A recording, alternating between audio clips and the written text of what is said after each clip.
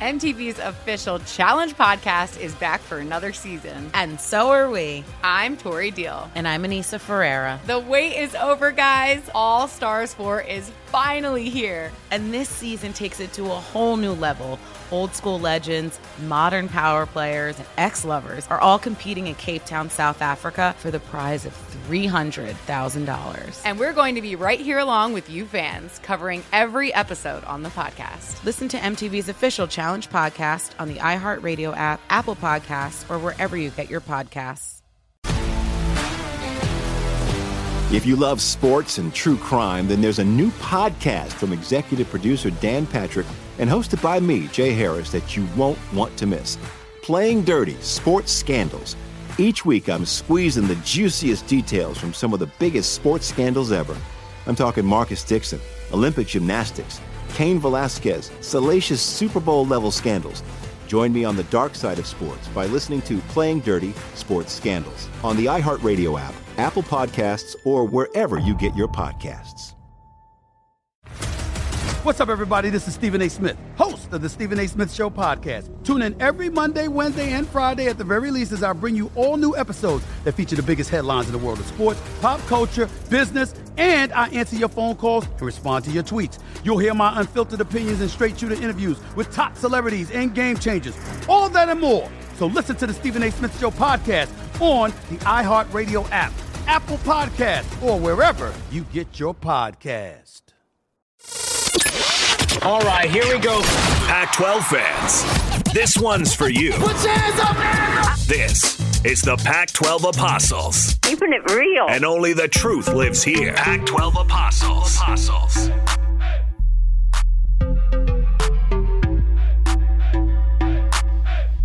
I'm George Reister. He's Ralph Amsden, and this is the Pac-12 Apostles, and college football has started.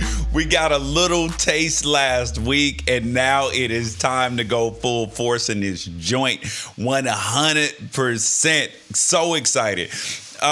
We have a bunch of Pac-12 games this week, and all of them are non-conference games, so we get a chance to talk about some actual excitement. And we did our preview show last week, so go back and, listen to that. But now we are here with the first games. And the first game starts on Thursday. Everybody knows I hate Thursday night games, and Friday night games even worse because they're terrible for the conference. On Friday night games, nobody is like high school games are going on. And the people who are actually need to see the games are at high school games. So I digress.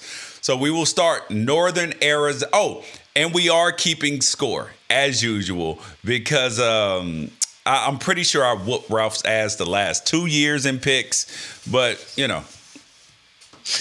We'll stick with pretty sure and not look it up because I don't want to ruin it. I don't want to ruin your college football opening week with truth and facts. All right, so Ralph's going to keep track for us this year. He's our resident statistician. All right, first game up. We have Northern Arizona at Arizona State. Arizona State gets a chance to, undo and actually gets a chance to knock off some of the stain of recruiting and all of this stuff to actually play football games. Is there a line on this game that is on Pac-12 Network Thursday at 7 p.m. Pacific? I have yet to see a line on this game. I'm searching around right now. I would assume that the prudent thing would probably be 3.5 touchdowns, considering that this is a Northern Arizona team that did beat University of Arizona last year with a similar spread. But I'll see if I can find one. George, if there's no line, the line's usually like $1 billion. That's true. And sometimes what's tough for odds makers right now is that more and more coaches are getting away from putting out depth charts. Yes, they just put out these organizational charts. Yeah, and even the teams that are putting out depth charts have the word "or." Yes. like this person or this person is starting at like half the positions. What do you interpret that as? Because my personal view is that, you know, a lot of people are saying all coaches are scared to give away any tactical advantage. My opinion is that coaches are scared of the transfer portal. Yes. Bingo. So it's always an open competition. So you can keep it as or, and that means that it depends on situation, how the play goes, you know. So yes, that is a coaching tactic, 100% sure, and not a competitive advantage tactic. So Action Network, we can use their line since there's not very many places actually have a lineup right now. Last year, Northern Arizona went 5-6, a lot of injuries, especially on the defensive line. Arizona State went 8-5, but Northern Arizona did beat Arizona. The line for this game on Action Network is 25.5. Okay. So let's go with that 25.5. Thank you, Action Network, for coming through. 25.5. I'm going to err on the side of Northern Arizona. I don't trust Arizona State at all. I'll start trusting them as soon as I see something from them. You know, they have Emory Jones at quarterback. He is going to be a dynamic player. I just don't know the weapons on Arizona State. Who the hell is left? Ricky Pearsall is gone. Is LV Bunkley Shelton still there, or he's gone too? He is the third string slot in Norman, Oklahoma. Okay, so yeah, that entire recruiting class, is the running back from Folsom still there?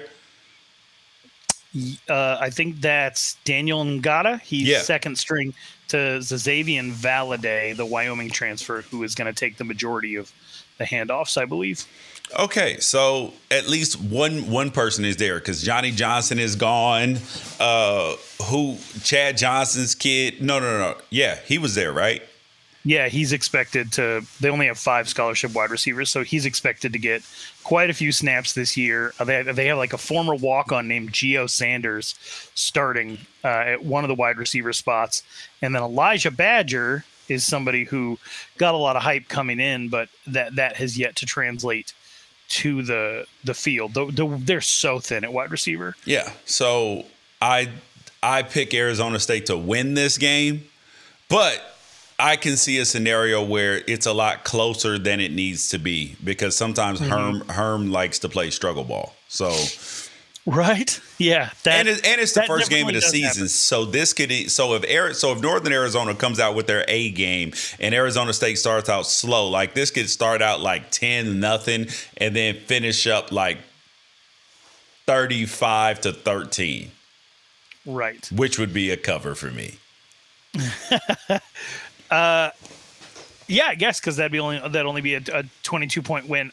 This is going to be maybe one of the only times I do this season, but I'm gonna roll with Arizona State, and here's why: you can't duplicate 106 degrees at kickoff up on the mountain. So, you know, isn't Northern Arizona in Arizona too? Yeah, but it'd be like going from a football team from Big Bear driving down to play in the Inland Empire. Oh, or like here in the Inferno that I live in. Yeah, it has been unseasonably hot north of LA where you're at, but like that is. That's kind of that situation, and there are some really interesting wrinkles to this. Chris Ball was one of the best recruiters on Todd Graham's staff. He was an assistant at Arizona State for a really long time. He's the head coach at NAU.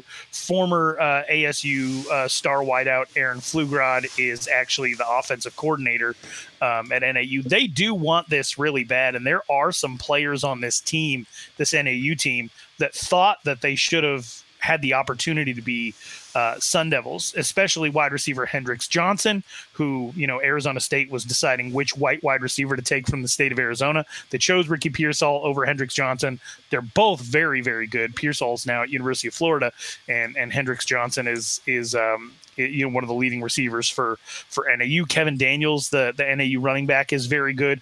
I think you'll get some action from NAU in the first half. They might punch a couple of holes in ASU's defense, but here's the deal. The best that Arizona State is going to be this year is right here in week 1. They are not a deep team, but they do have very, very good starters everywhere except for wide receiver. And I think you're going to get their best right out of the gate. And that's not indicative of a typically, a Herm Edwards team. They will play Herm ball. They will try to slow things down. But I think there's so many players on this team that have heard nothing but you're going to be garbage. You're going to be garbage. And with Emory Jones's running ability, I expect him to be out of there by the third quarter. Trenton Bourguet to be getting snaps in the fourth, and I think they keep scoring. So I'm looking at more of you say 35-13, I'm going to say 45-14, and they really busted open in the second half. So I do have Arizona State covering in this game. Nice. All right, next game. TCU at Colorado. What's the line here? According to ESPN, and this line has been like moving, what was originally a 10-point line is now TCU minus 13.5. TCU minus 13.5. Now, I have to be honest, don't know a ton about TCU yet, but what I do know is Colorado's offense was really, really bad last year. Really, really bad. And they got a new offensive coordinator from Minnesota who was the captain of a really, really bad offense in Minnesota. So this leads me to believe that Colorado's offense will be really, really bad this year. So, but Colorado has a tendency to play struggle fights, right? Struggle fights. Right, and they put out a depth chart with no quarterback, like no starting quarterback decision. I'm not 100% sure that does it matter to you? No. Who's no? Yeah, no. I don't think it matters to me. No, right it's non-consequential. Who is starting at quarterback for them at all? It's more about who is doing. Yeah, about who's calling the plays and what offense they're actually running. That's the thing that matters the most. Right. So I am going to take Colorado plus the points. Really? Yeah, I think this ends up as a struggle bus, and Colorado is going to pull out some wrinkles. I don't trust. I got to be honest. I don't feel real good about this pick. I don't. What do you think Folsom Field's going to be like on a Friday night when you're 0-0? So there's no, and they have really good fans. They have really good fans. It's going to be a Friday night, and it's going to be the first game of the season, and it's really going to be the first game post-COVID when everybody's actually comfortable going out and being around each other. And I know that for anybody listening to this, hearing post-COVID, I'm specifically referring to the behavior of people and not necessarily that COVID is gone, because it's here to stay. But I do think that there's going to be a level of energy out there that might be helpful. There's a couple of really talented players that do play for Colorado. It's just going to be, do they make an impact? Right guard Tommy Brown, you would figure would come in and after transferring from Alabama and lock down that starting spot, but they still don't even have him locked in as a starter on the depth chart. That's a thing that I'm not super sure about. Same with running back. They have Alex Fontenot or Deion Smith. So the one guy I really trust on this offense that I think could be a breakout player is Montana Lamonius Craig. But again, that's a hell of a name. I like that name. It is. ASU wanted him so bad, and he ended up choosing Colorado. And now with Brendan Rice transferred out to USC, I think he's really going to get a chance to shine. But can a quarterback get him the ball? I am actually going to ride with bettors on this one. Everybody's just piling money on TCU, and I need to see something from Colorado before I buy in. So I wish I had gotten in on the minus 10, but I'm going to take TCU minus 13.5. Okay. All right. Man, no love for Colorado. And remember when I used to talk about and we'll talk about this on a whole nother show, but remember when I was back to pack guy? Yeah. Fuck them. That's what I say now. USC and UCLA, every man for themselves.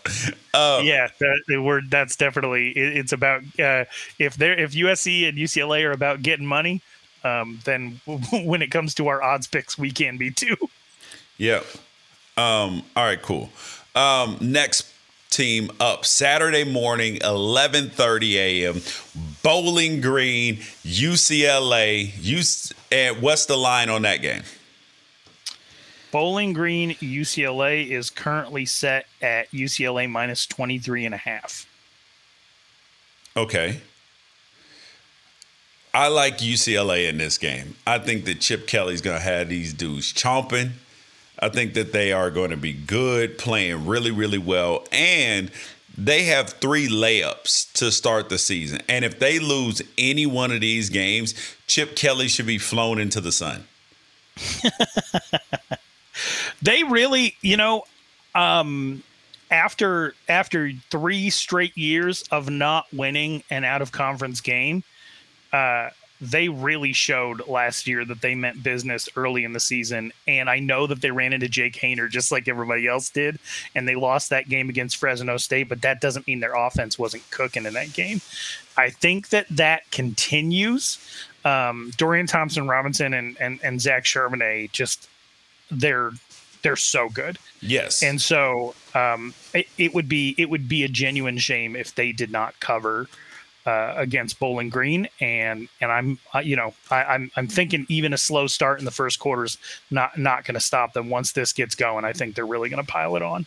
Yeah. This is going to be a one-legged man in an ass-kicking contest. It should be, and that's the way it should be, because Dorian Thompson-Robinson is coming back.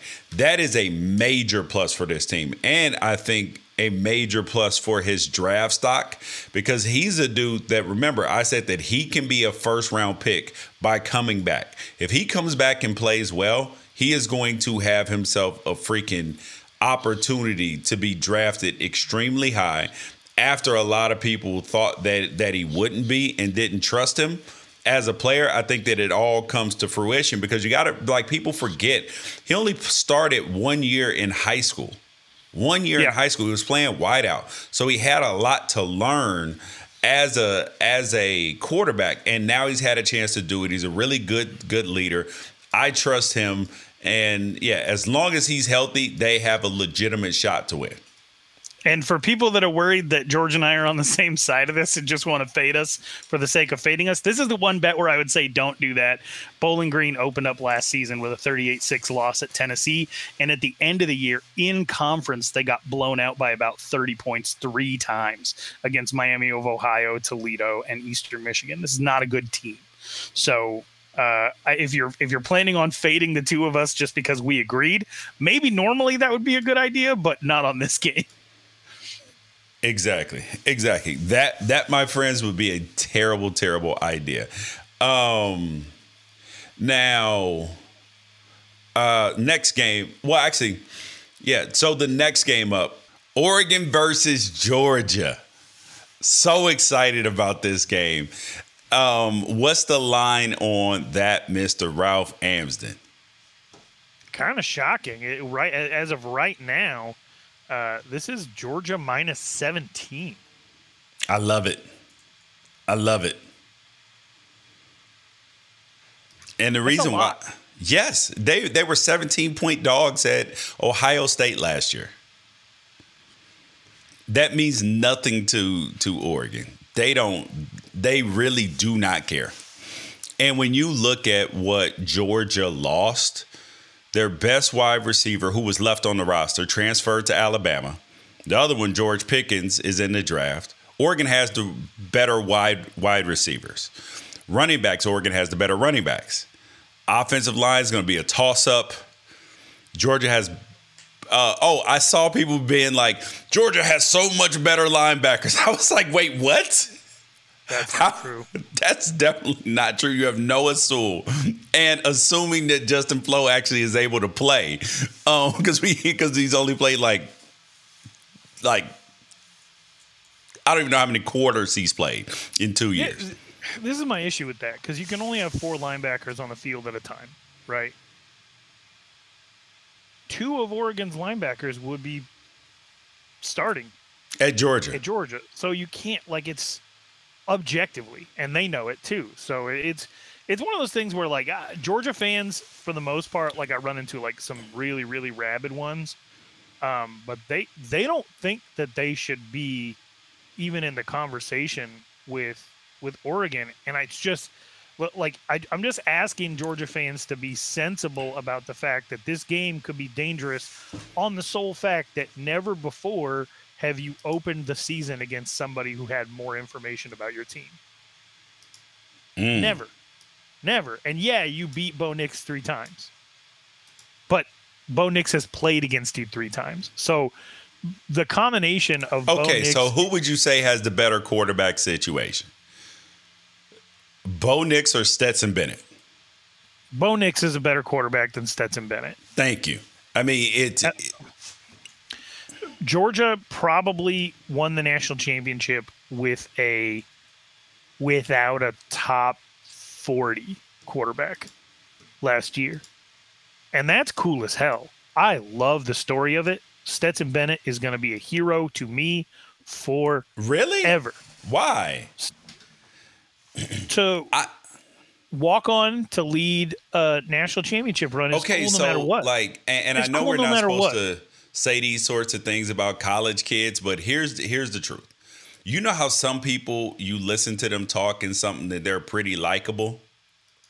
Yeah. Stetson Bennett wasn't likable like that. I was very surprised, like, because his story is really good. Yeah, I don't need to like I don't think I need to like you as a person. Like, I respect very, very, very, very much the grit of a certain Arizona State quarterback in the late 2000s. and I don't need to like him as a person to respect what he did. That's your boy. No, it is not. But like, who's the dude in that's not supposed to be named? That Gargamel in Harry Potter. Harry Potter? Yeah. Voldemort. Okay, Voldemort. I've never seen Harry Potter, so I have no idea. Wow, you've never seen Harry Potter or never Friday seen Night it, Lights. never read a book. No, I've read. I didn't even tell you. I finished Friday Night Lights. The book or the movie or the show? The show. Oh my God. So you like binged it in like what? Like 2 weeks? No, like 2 months. I watched all 5 seasons. We talk every day. I and you never forgot even to brought up. Dude, do you know what is funny? I couldn't remember where because I have my nighttime show. And I kept bringing up to people like, yo, I finally watched Friday Night Lights. And they're like, I don't care. And I couldn't remember where that conversation happened. That's insane to me. I could probably tell you what you had for lunch the last 5 days. And you didn't bring up. That's wild do you to feel me. like, do you feel betrayed right now? No, I'm impressed. Like, that's great. How did that not come up? No, that's like somebody running a marathon and not telling anybody. Nobody runs a marathon. Like, the purpose of running a marathon is to tell everybody you ran a marathon. Yeah, dude, I watched. We talk every day, and you didn't bring up Friday Night Lights. That's wild. Yes, dude, I watched the entire show. It was amazing. Right on. I loved it. I'm glad. I'm happy for you. I'm happy for you. It's and I remember when I first finished it like over a month ago, and I had so much to say and nobody to share it with. Now I'm offended. I didn't remember. I tried to get you to watch it for 4 years, and I wasn't trying to be pushy or whatever, because the last thing that I want to do is build up, and there's enough expectations around Friday Night Lights, but it is a delicate show. Like, you can't tell somebody, you could tell somebody that it's like the best show you've ever seen, and they'll go into it thinking that it's a good show. And in a lot of ways, it's not a good show. Correct. Like, that's the thing. Okay, so the amount of, I know that teenagers drink, but like the amount of like just gratuitous drinking and the or parents casual just drinking. Like, yeah. Casual the parents drinking. are just like, no problem. Yeah, like it's one thing. Like you and I know that like teenagers when they drink, they're gonna like binge because they don't know the next time they're gonna drink, and it's like the first time doing it, so they're gonna go overboard every time. Yeah. But like cracking a cold one as a sophomore to down with your steak and then not having a second beer, just the concept of that is so funny to me. Correct. And then the amount of adult teen sex was just like, I was like, they put this on TV? Extraordinarily uncomfortable. Yeah. Yes. But it is such a compelling show. It's just, I always, with people who haven't watched it before, I'm always really careful to not tell them that it's like excellent or something, because in so many ways, I mean, it legitimately, the second season might be one of the worst seasons of television ever constructed. And the fact that they saved it from that, and the fact that it's really two different shows. Yeah. From like the short episode seasons with Michael B. Jordan to like the, whole Jason Street stuff. Like the fact that they brought that show back from the dead. There's we could turn this whole podcast into that, but that is so wild to me that you didn't say anything. The Friday Night Lights reminds me so much of the Pac-12. Like, it's not a good conference. It's not the best conference, but it's the conference I love. And it's the one that I want to spend all my time talking about. Fox Sports Radio has the best sports talk lineup in the nation. Catch all of our shows at foxsportsradio.com.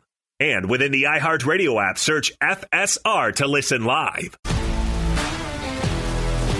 If you love sports and true crime, then there's a new podcast from executive producer Dan Patrick and hosted by me, Jay Harris, that you won't want to miss. Playing Dirty: Sports Scandals. Each week, I'm squeezing the juiciest details from some of the biggest sports scandals ever. I'm talking Marcus Dixon, Olympic gymnastics, Cain Velasquez, salacious Super Bowl-level scandals. Join me on the dark side of sports by listening to Playing Dirty: Sports Scandals on the iHeartRadio app, Apple Podcasts, or wherever you get your podcasts. What's up, everybody? This is Stephen A. Smith. When I'm not at my day job, First Take, you can find me in my studio hosting the Stephen A. Smith Show podcast. Tune in every Monday, Wednesday, and Friday, at the very least, as I bring you all new episodes that feature the biggest headlines in the world of sports, pop culture, business, and politics. You'll hear my unfiltered opinions on those nauseating Cowboy fans, the chaos in Washington, D.C., and trending topics on social media, as well as my straight shooter interviews with top celebrities and game changers. And I occasionally give out love advice. Yes, it's true. If you want to know my true feelings about something, I'll give it to you straight. So listen to the Stephen A. Smith Show podcast on the iHeartRadio app, Apple Podcasts, or wherever you get your podcast. I'm Hannah Storm, and my podcast, NBA DNA with Hannah Storm, digs deep into the history of professional basketball, along with my own, as one of the first female sportscasters. Now let's get you up to speed on what else happened around the NBA today. We talk to all sorts of people I interacted with, from Dr. J to Charles Barkley, and recap iconic moments. Yes, he's got it. Here he comes. Way rock the baby to sleep and slam dunk. As well as some of the wild stories behind the scenes. We were like, what? What are we in for? The scoreboard crashes before we even tip a game off. Today, the NBA is a global sports and entertainment giant. Players are multimillionaires and cultural icons. Iguodala to Curry, back to Iguodala, up for the layup. Oh, blocked by James. LeBron James. And these stories are about how we got here, both on and off the court. And what's next? Listen to NBA DNA with Hannah Storm on the iHeartRadio app, Apple Podcasts, or wherever you get your podcasts. All right, who was your favorite character in the entire show? Michael B. Jordan. Vince Howard. Yeah, and I think it's because I watched Friday Night Lights, Parenthood, and The Wire, like all in close proximity. Yeah. And then that movie, I don't know if you know the movie Chronicle, the found footage superhero movie. Yeah, I know something. Yeah, like all those things came out at the same time, and I was like, oh, Michael B. Jordan's like the next Will Smith. Like he's the next enormous thing. And I thought like the whole like just the whole scene of like him having the gun and his mom, and like no spoilers for anybody who hasn't seen the last season, but I just thought that like he was in there matching Kyle Chandler like blow for blow as an actor, and I thought that was so cool. I ended up hating Tim Riggins. Fair. Oh my God, he's just such a screw up. And then I could understand, like I empathized with Landry. He's just a dude trying to do the right thing, trying to find love, and he just can't, dude, because he's not cool enough. I mean, that's what it came down to. He just wasn't cool enough. As somebody who was in a Christian band in high school and also one of the worst players on the football team, it was a little too close to home for me. I never murdered anyone. Okay. I never pushed anybody off a bridge or whatever. So I don't have that much in common with Landry, the murderer, which really set the tone for who he was in Breaking Bad and in many other things. All they really had to do was just tell the truth from the beginning, but that's just a whole different. I mean, just But anyway, and my least favorite character in the whole show is Tyra, probably. That's fair. But speaking of murders, Georgia minus 17. Wait, welcome back to the Pac-12 Apostle. Oh yeah, duh. All right, so who are you taking? Oregon, and it's not like a Pac-12 pride thing. It's just one of those things that if Oregon was coming off a national championship, and Georgia like hired Mario Cristobal out from under Oregon in the process, and Oregon graduated all of its players from that national championship, and then Oregon came in minus 17 with a roster full of 4 and 5 stars and the head coach. Like it would be the same way for me. I'd be like, man, this guy, he knows too much. And so I think the combination of Bo Nix and Dan Lanning at least keep this game close. And Oregon has a history of challenging itself right out of the gate, whether it's Auburn or Ohio State or now Georgia, and all those games have been close. I mean, I know Oregon got really out in front of Ohio State last year, but then like the Chris Olave show and it ended up being a closer game. And so I see this game being a lot more exciting than a 3-score. I can't tell you if I think Oregon's going to win because I just don't know that much about who's left at Georgia. Yeah. But I just, the idea of it being a 3-score loss is so hard for me to stomach. Yes. Yeah. This is a hype machine thing. And that, I'm not buying it at all. Okay, next game up. Now, where the hell did it go? All right.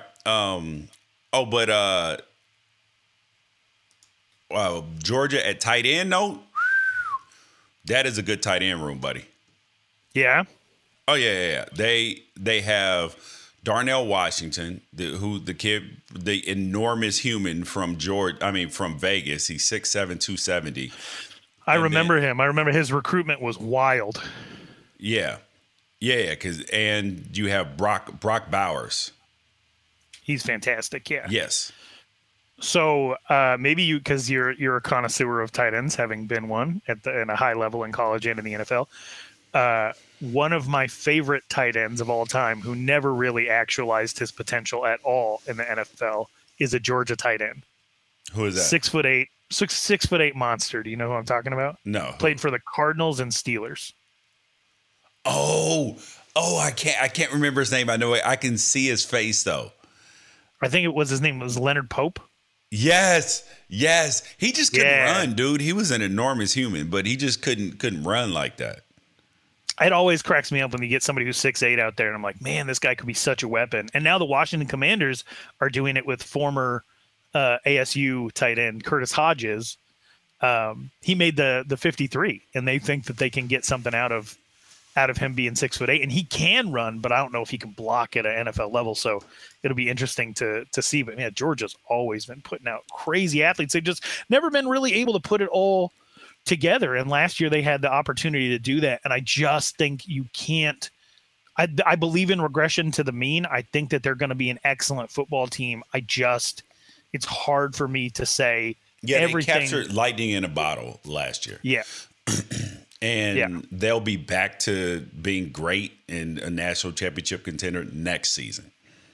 Right. And there's not a lot of teams that are built in a way where I think Alabama's maybe the one, because not even Clemson could do it, where it's like shark's teeth, like one row falls out and there's just teeth just as sharp, exactly, ready to be there. And like our best team this year in the Pac-12 is probably Utah, and I think that structurally they're really built to compete to possibly go to a college football playoff. The interesting thing about them is it's not like shark's teeth. They're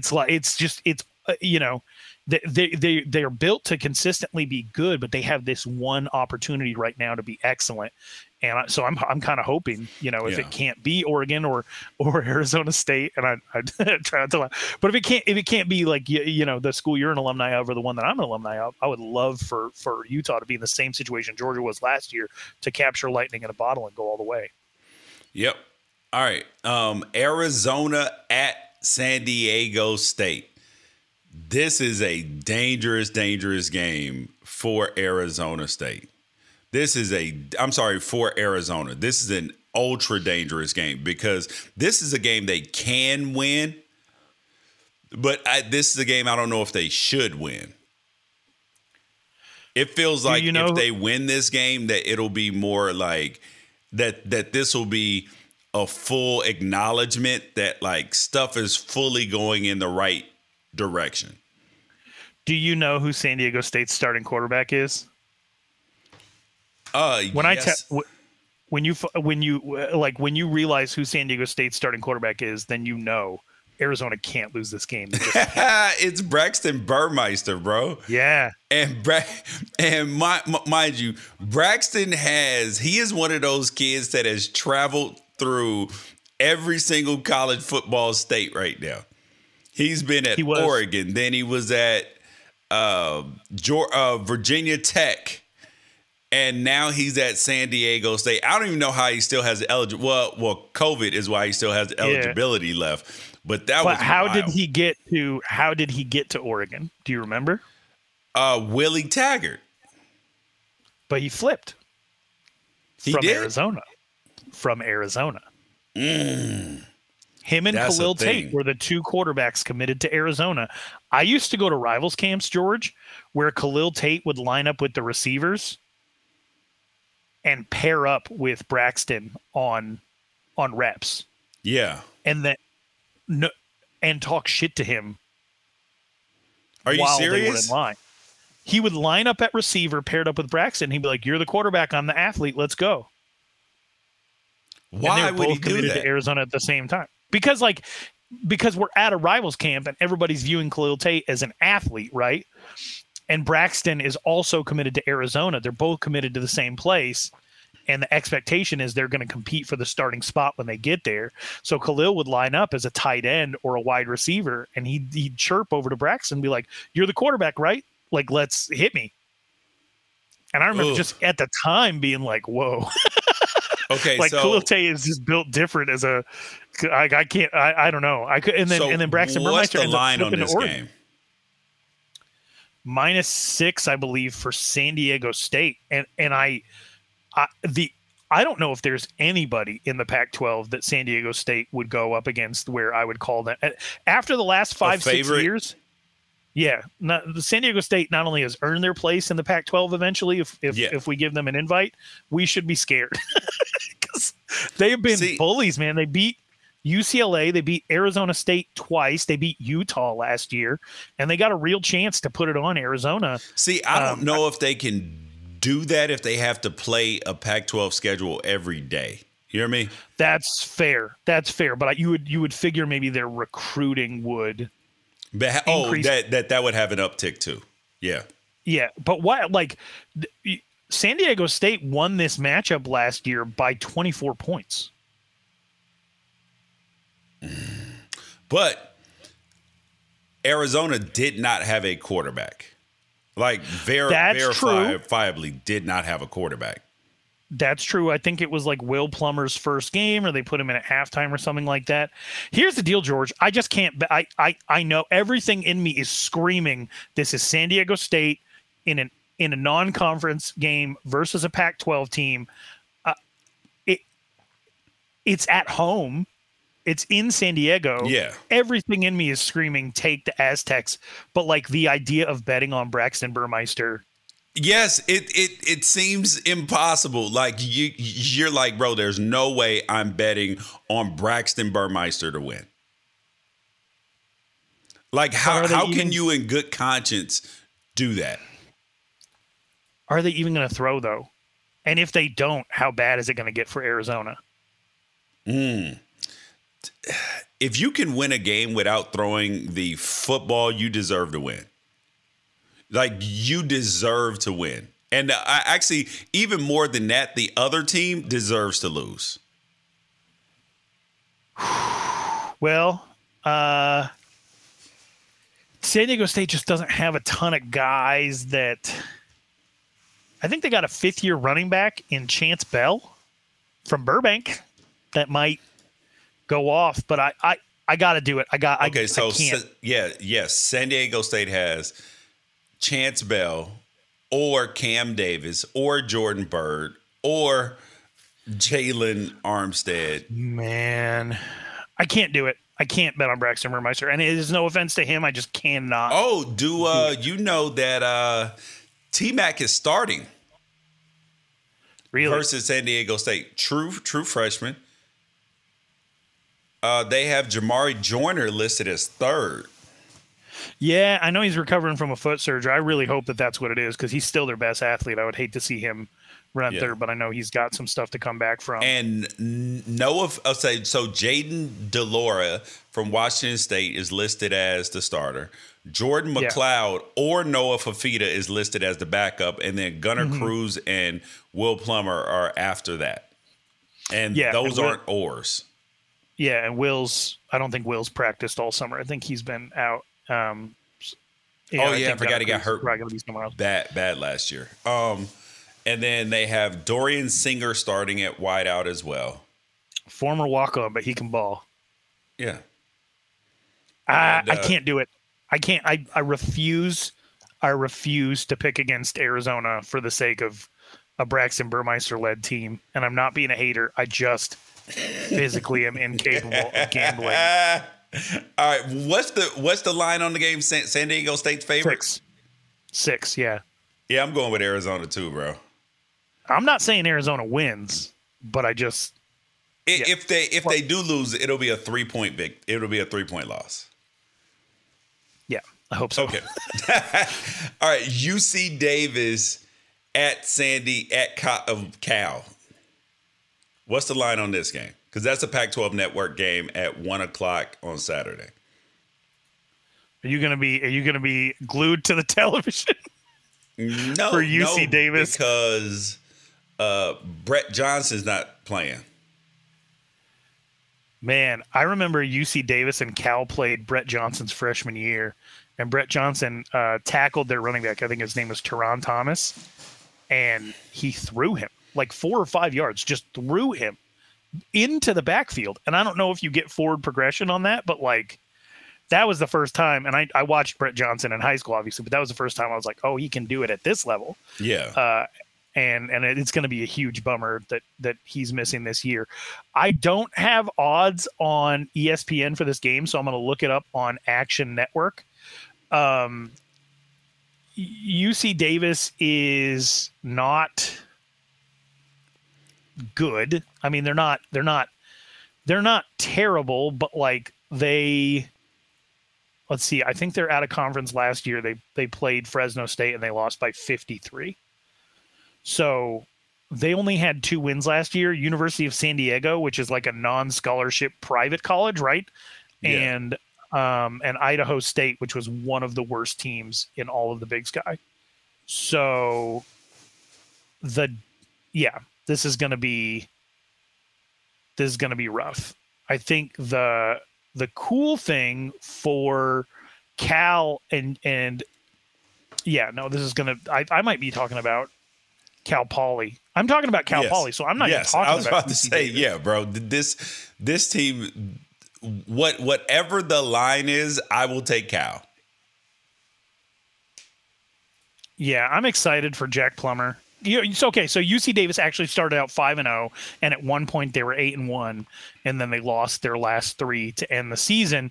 They didn't actually play a big time opponent. They beat Tulsa to open the season, so it's dangerous enough. But Cal should be able to handle it. I'm gonna look up UC Davis and Cal on Action Network.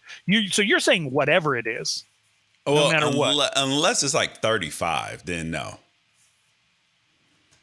Listen. Everything is for sale. Everything just ain't on sale. Well, you're gonna like this because the one that I found is 21.5. Ooh. With an over-under of 45. Yuck. Oh, God. That means they don't even think that they're going to score. All right, so I'm going to go with, I'm going with Cal.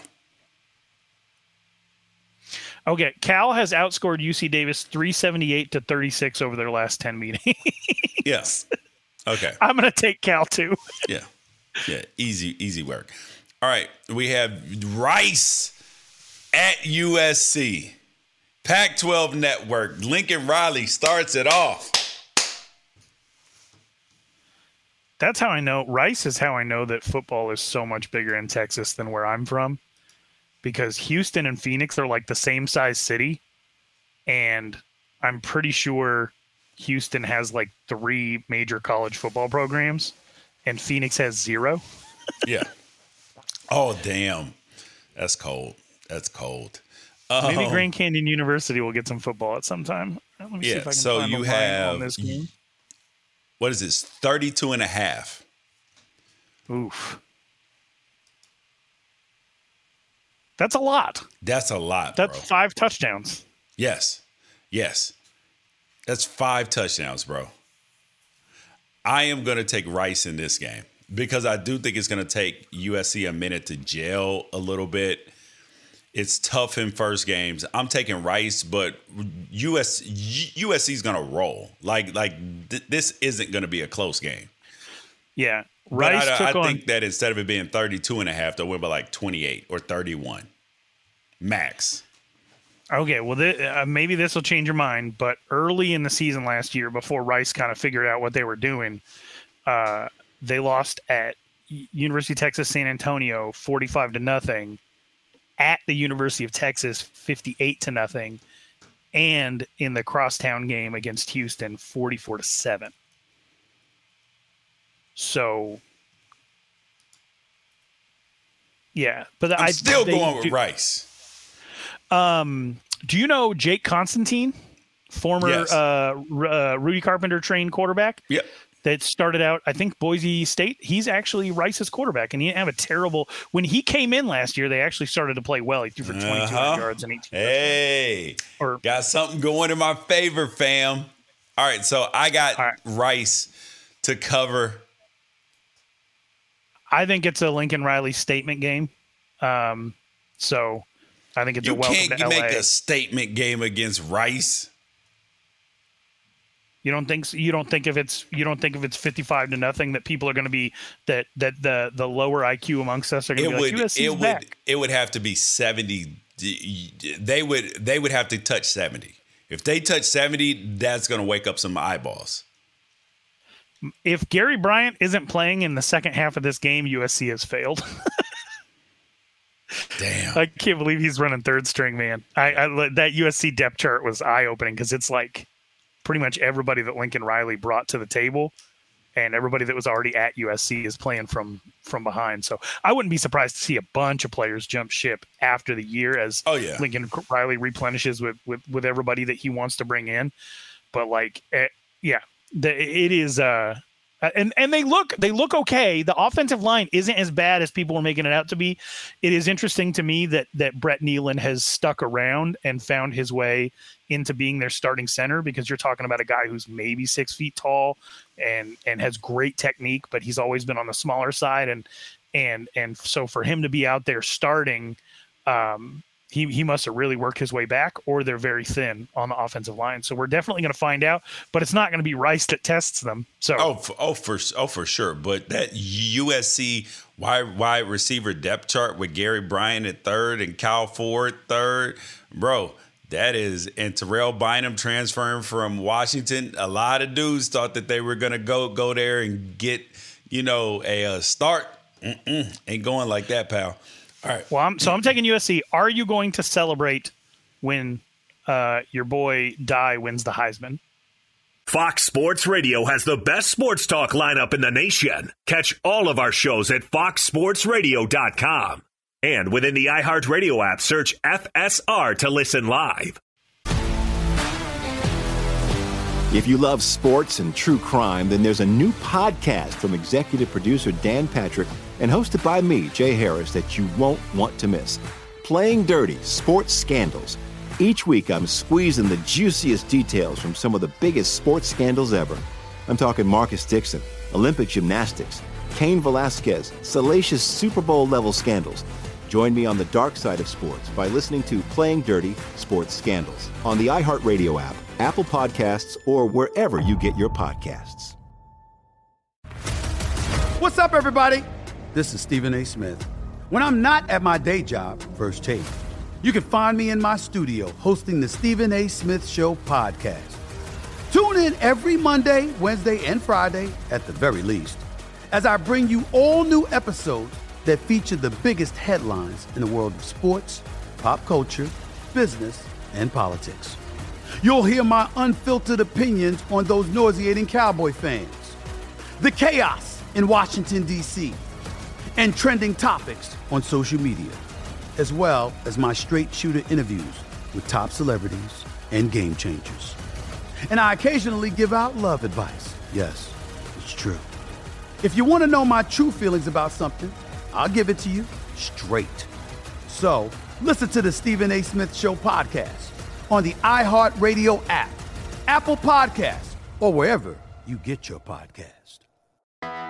I'm Hannah Storm, and my podcast, NBA DNA with Hannah Storm, digs deep into the history of professional basketball, along with my own, as one of the first female sportscasters. Now let's get you up to speed on what else happened around the NBA today. We talk to all sorts of people I interacted with, from Dr. J to Charles Barkley, and recap iconic moments. Yes, he's got it. Here he comes. Way rock the baby to sleep and slam dunk. As well as some of the wild stories behind the scenes. We were like, what? What are we in for? The scoreboard crashes before we even tip a game off. Today, the NBA is a global sports and entertainment giant. Players are multimillionaires and cultural icons. Iguodala to Curry, back to Iguodala, up for the layup. Oh, blocked by James. LeBron James. And these stories are about how we got here, both on and off the court. And what's next? Listen to NBA DNA with Hannah Storm on the iHeartRadio app, Apple Podcasts, or wherever you get your podcasts. What? Hell no. Dude. It cracks me up that it took you like 3 years. It took you 3 years to come around on it. And then he bounced to USC. And then you're probably just sitting there like, I knew I didn't like that guy. Exactly. Utah at Florida. What's the line on this game? Shockingly close. I've heard some people saying that they believe that the weather could affect Utah. I don't know. They practice at altitude. They will be okay. Yeah. So it's Utah -3. I got Utah, and do you know what? I'm looking at the Utah depth chart. Do you know how many oars, how many positions that they have an oar at? And it's probably not even gamesmanship. Everybody's probably just a monster. They only have one spot that has oars in it, and that's running back. Tavion Thomas or Micah Bernard or Chris Curry or Jalen Glover. They're all going to touch the football. That's the scary. only spot. So that means Coach Whittingham, don't do this. Listen, I want to appease everybody. No, he like, you're either starting or you're not. If we make a change, we'll make a change, but here's why I'm not afraid of Florida. Anthony Richardson's a good quarterback. Billy Napier's a good coach. There are very good players on Florida's roster. I know you're not going to say anything overly kind about Florida because if you were worried about what Florida fans thought of you'd have been in the nut house because I've never seen a fan base swarm on anybody dude, the way that they. I'm so happy that you reminded me. I have to make sure that I get some tweets out for the Florida fans. Hey, Utah Florida, you ready to take this Pac-12 L? Oh man, yeah. It would be funny if you just leading up. I know that it's fresh in people's memories that Utah was not prepared to start last year, but I think they figured things out in a more permanent way. Cam Rising and Tavion Thomas are entrenched, right? And I know Thomas had some fumbling issues, and Rising, even though he was a team captain, wasn't given the starting job. P.S. Congratulations to Charlie Brewer, named the starter at Liberty after quitting in the middle of the year. Yeah, he was like, Utah. I'm out. Yeah. I hope he does well. I really do. But he lost the job and they were better for it. But I know it's Gainesville. I know it's the SEC, but we are sending our best. And Florida is unranked, and Utah is a top 10 team, and the disrespect is already there just on the line being Utah -3. Okay, so, yeah, I got Utah in this game, and I'm tweeting out right this second. Hey, double digits. Hey, Florida Gators fans, y'all will be losing to the Utah Utes in the swamp on Saturday. Enjoy. I think it's a 10-point win. Yep. How much crow are we going to eat on this? Because I'm going to be honest. Of every single Pac-12 game, this is the one that will bum me out if it doesn't. Because I remember the way we started last year was with Montana and NAU winning games, and I survived that. And if I can survive that, I can survive anything. But this is the one that I really don't. I don't even want to entertain the idea of our champion going and losing to a middling SEC team with a brand new coach. Yeah. Utah could win out, and I would even respect anybody who didn't want to include them in the college football playoff conversation because of what happened in Gainesville if they lose. Yeah. This game is that important to me. Okay. I wish for anybody that's not watching the video version of this right now to see the look on George's face, knowing that he's trying to upset Florida fans who already hate his guts. Nothing would be better than for not only Utah to beat Florida, but Emory Jones to have a better year than Anthony Richardson. Oh my God. That would send them through the roof. Oh, God. I don't want to root. So I'm not going to be rooting for Anthony Richardson's failure because I don't want him to fail. But I am going to be rooting for Emory's greatness, bro. Yeah. Oh, man. All right. Colgate, Stanford. Do you remember how slow Stanford started last year? No, that was Kansas State, though. That's not Colgate. Listen, I don't care how many annexation of Puerto Rico plays that Colgate runs, but they're not beating Stanford. They better not, man. I can't. I don't. They're not. Stop, Ralph. You can't even talk yourself into that.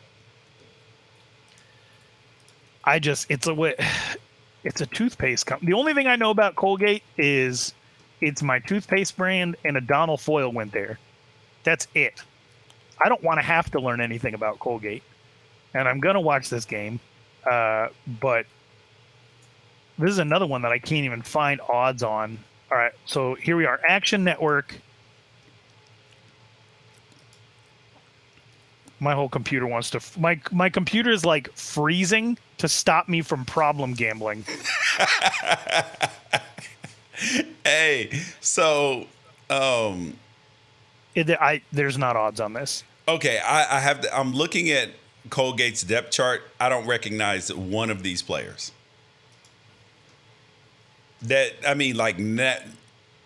Never have heard of them in high school or anything. I mean, they could be local kids, which is an entire possibility. Odds Shark, which I've used before. Odds Shark is predicting an 18-11 Stanford win. Oh, stop, bro! I don't even know what to do. Okay, so we will just pick this game since we don't have odds. I got Stanford winning. Okay. Oh, here we go. The Odds Shark says Stanford minus 40.5. 40.5. I will take Stanford and that 40.5. Okay. What are you doing? Do you think Stanford scores 40 points in this game? Yes. They're playing against Colgate, bro. All right. Colgate started the season against Boston College last year. They lost 51-0. Exactly. And Boston College ain't exactly the offensive juggernauts of college football. All right. I will bet with you, but this could easily be a 38-0 game, like where David Shaw sits on the ball, or they're going to try to sit on it and it's not going to work. All right. Next game up. Idaho at Washington State. Okay. This is a home game for both teams because these two campuses pretty much touch. Idaho, I've been following Idaho for a long time thanks to NCAA. They were always the team that I would pick and raise to a national championship level before taking another job. Love the Kibbe Dome. Love the Vandals. That school was so bad that they moved down from FBS to FCS. Yeah. Which I think only two teams have done in the last 20 years, them and New Mexico, where everybody else is trying to move up. And we have 20 more teams than we had 20 years ago. Yeah, they were I think Idaho and New Mexico State dropped down. Better. Yeah. We fit better there. This should be a murder.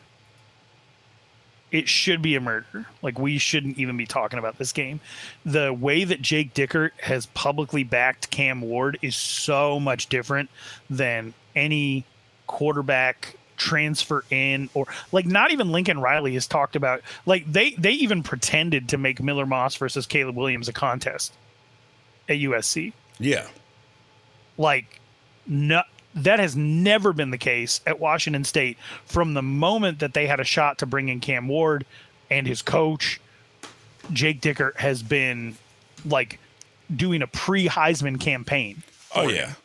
Yeah. And this is a guy who was around, I think, Carson Wentz and Josh Allen. Yeah. Is there even a line on this game? Let me see. How far are you willing to take this? 40. Okay. It looks like it's 28.5. That's it? Yeah. That should be a first half line, if we're being honest. Yeah, I'm going Washington State. And this is most sportsbooks don't have anything. FanDuel doesn't, MGM doesn't, Caesars doesn't. So this is WinBet Sportsbook, the Win, Steve Wynn. Okay. Well, yeah. I'm taking it 28. And I'm going to do it as well. All right.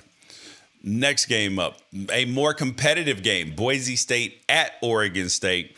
Oregon State minus 2.5. This is one of the games that will determine if they make a bowl game or not. They cannot lose this game if they want to go bowling. That is true. Is this in Corvallis? Yes. So what they're saying is that despite the minus 2.5, Boise State is actually the favorite. That's what they're saying. Yeah. That's why I've always been led to believe that. That you being get at 3 home points. is worth 3 points. Yeah. So Oregon State starting Chance Nolan. Jebby is the backup. And the captain. What do you think of that? That's usually not a good sign. That's what happened to Utah last year.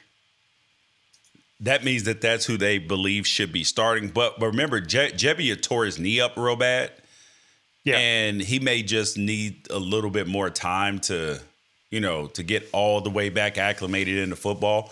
So I am going to I believe in Jonathan Smith and what he's doing out there. I know that Boise State is going to play tough.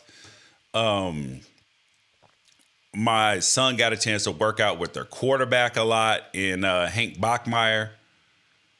See, and that the way that I said that I don't feel like I could ever bet on Braxton Burmeister is the opposite of how I feel about Hank Bachmeier. Yeah, he just finds a way to get it done, bro. And Boise State is tough. And they're just annoying. And they want to show that they can be in the Pac-12. I'm still going to take. Yeah. Oregon Did you hear? State, Did you hear that they've hired consultants to start exploring moving up and moving on? Yeah. Yep. You've always been super against taking them. Yes. Yeah. They offer nothing. So defensively, if they can stop the run, they got a shot. That's where I'm saying I'm picking Oregon State, but I don't feel good about it. Yeah, it's because it's wild because there's no room. There's absolutely no room to pick Oregon State, or to pick Boise State to cover. You're picking a winner. Yes. Exactly. I am going to pick. I'm gonna pick against Oregon State. I think the hype. I think at the end of the day, the hype is too much. Yeah. The hype behind Oregon State is too much, and I do think that they're going to figure it out as the season goes. And I think that they're going to have a better time with the teams that they're more familiar with.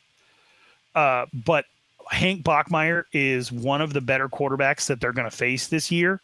And this run defense is probably a top 5 run defense that they're going to face this year. Yeah. So is your boy Cyrus Habibi-Likio still there? Let me pull up the depth. Because I know last year he struggled. No. It's George. No. He's gone. It's George Halani. Okay. And he's not very good.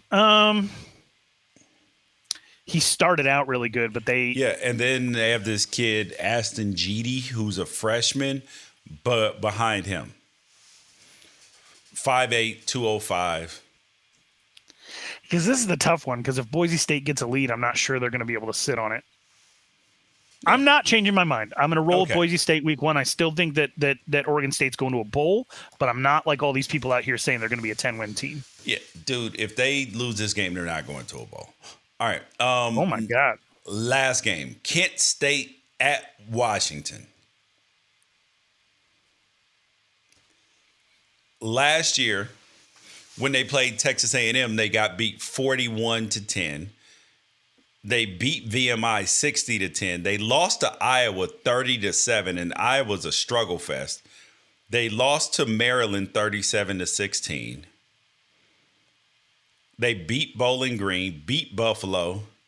Western Michigan put up 64 on them, 64-31. They beat Ohio. Yeah, so this is a team that has been able to score in spurts. But, yeah. And they lost to Wyoming in the famous Idaho Potato Bowl, 52-38. What's the line on this game? So there's for sure a line on this game.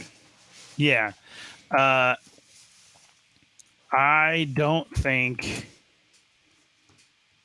I don't think we're in a situation like last year. I just remember everybody's survival pool getting wrecked with everyone going with Washington out of the gate last year. Yep. The line on this game is Washington minus 23. Okay. Kent State scored a lot in conference play. A lot. And so, I think their quarterback, Dustin Crum, has graduated. And if that's the case, then I don't expect that to continue because he was the kind of guy that would rush for 100 yards a game on top of whatever he did as a passer. And I think they were very driven by having that type of athlete at the quarterback position. Meanwhile, that is what we're dealing with on the Washington end. So I am going to say, even though I respect Kent State coach Sean Lewis and the job that he's done over the last few years, because he got hired, they went 2-10, and now he has 2 different bowl appearances with a team that, just Kent State, think about it. They're 17-14 in the last 3 years after he took the job and they went 2-10. So I think he's a good coach. I think they're going to put some points on the board, but I got to roll with Washington in this one. I think it's going to be a 4-touchdown win. I hope it's going to be a 4-touchdown win. Otherwise, they're in for some trouble. But 42-14, a lot like the I believe the Arizona State NAU score, is what I'm going to roll with here. I agree with you. I think Washington is I feel more confident about their coaching with DeBoer. He's recruiting better than Jimmy Lake. Everything seems to be more stable and more positive than it was with Jimmy Lake was at the helm. I could feel the things going wrong. I just wish football was more complicated than like my brain saying good quarterback, good season. Right, because that's why I'm picking Boise State over Oregon State, and it's why I'm rolling with Washington. The reason why your brain says that is because that's what football teaches us.